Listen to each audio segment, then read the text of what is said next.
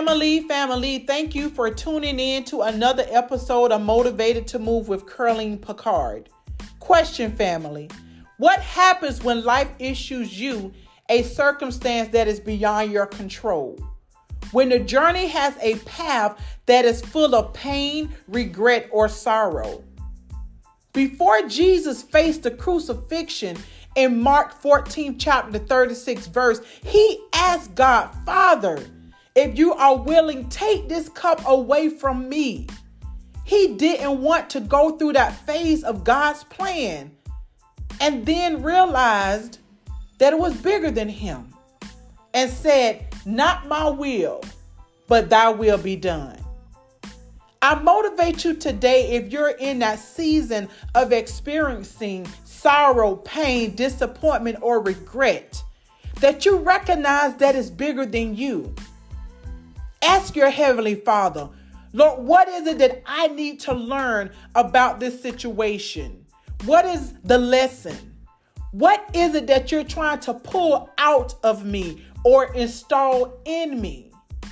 I personally say that life will change on you in a second. You can be up today and down tomorrow, rich today and poor tomorrow, healthy today and sick tomorrow. But we must recognize that we serve a God that's the same yesterday, today, and forevermore. And his word still stands regardless of life's fluctuation. So go forth with the attitude that whatever it is that I'm faced with, number one, he is aware of it. And number two, he will not put more on me than I can bear. See, seasons change, and you will not be where you are forever. Greater is coming. And because you were able to overcome that pain, that sorrow, that disappointment or regret, you're going to be a force to be reckoned with.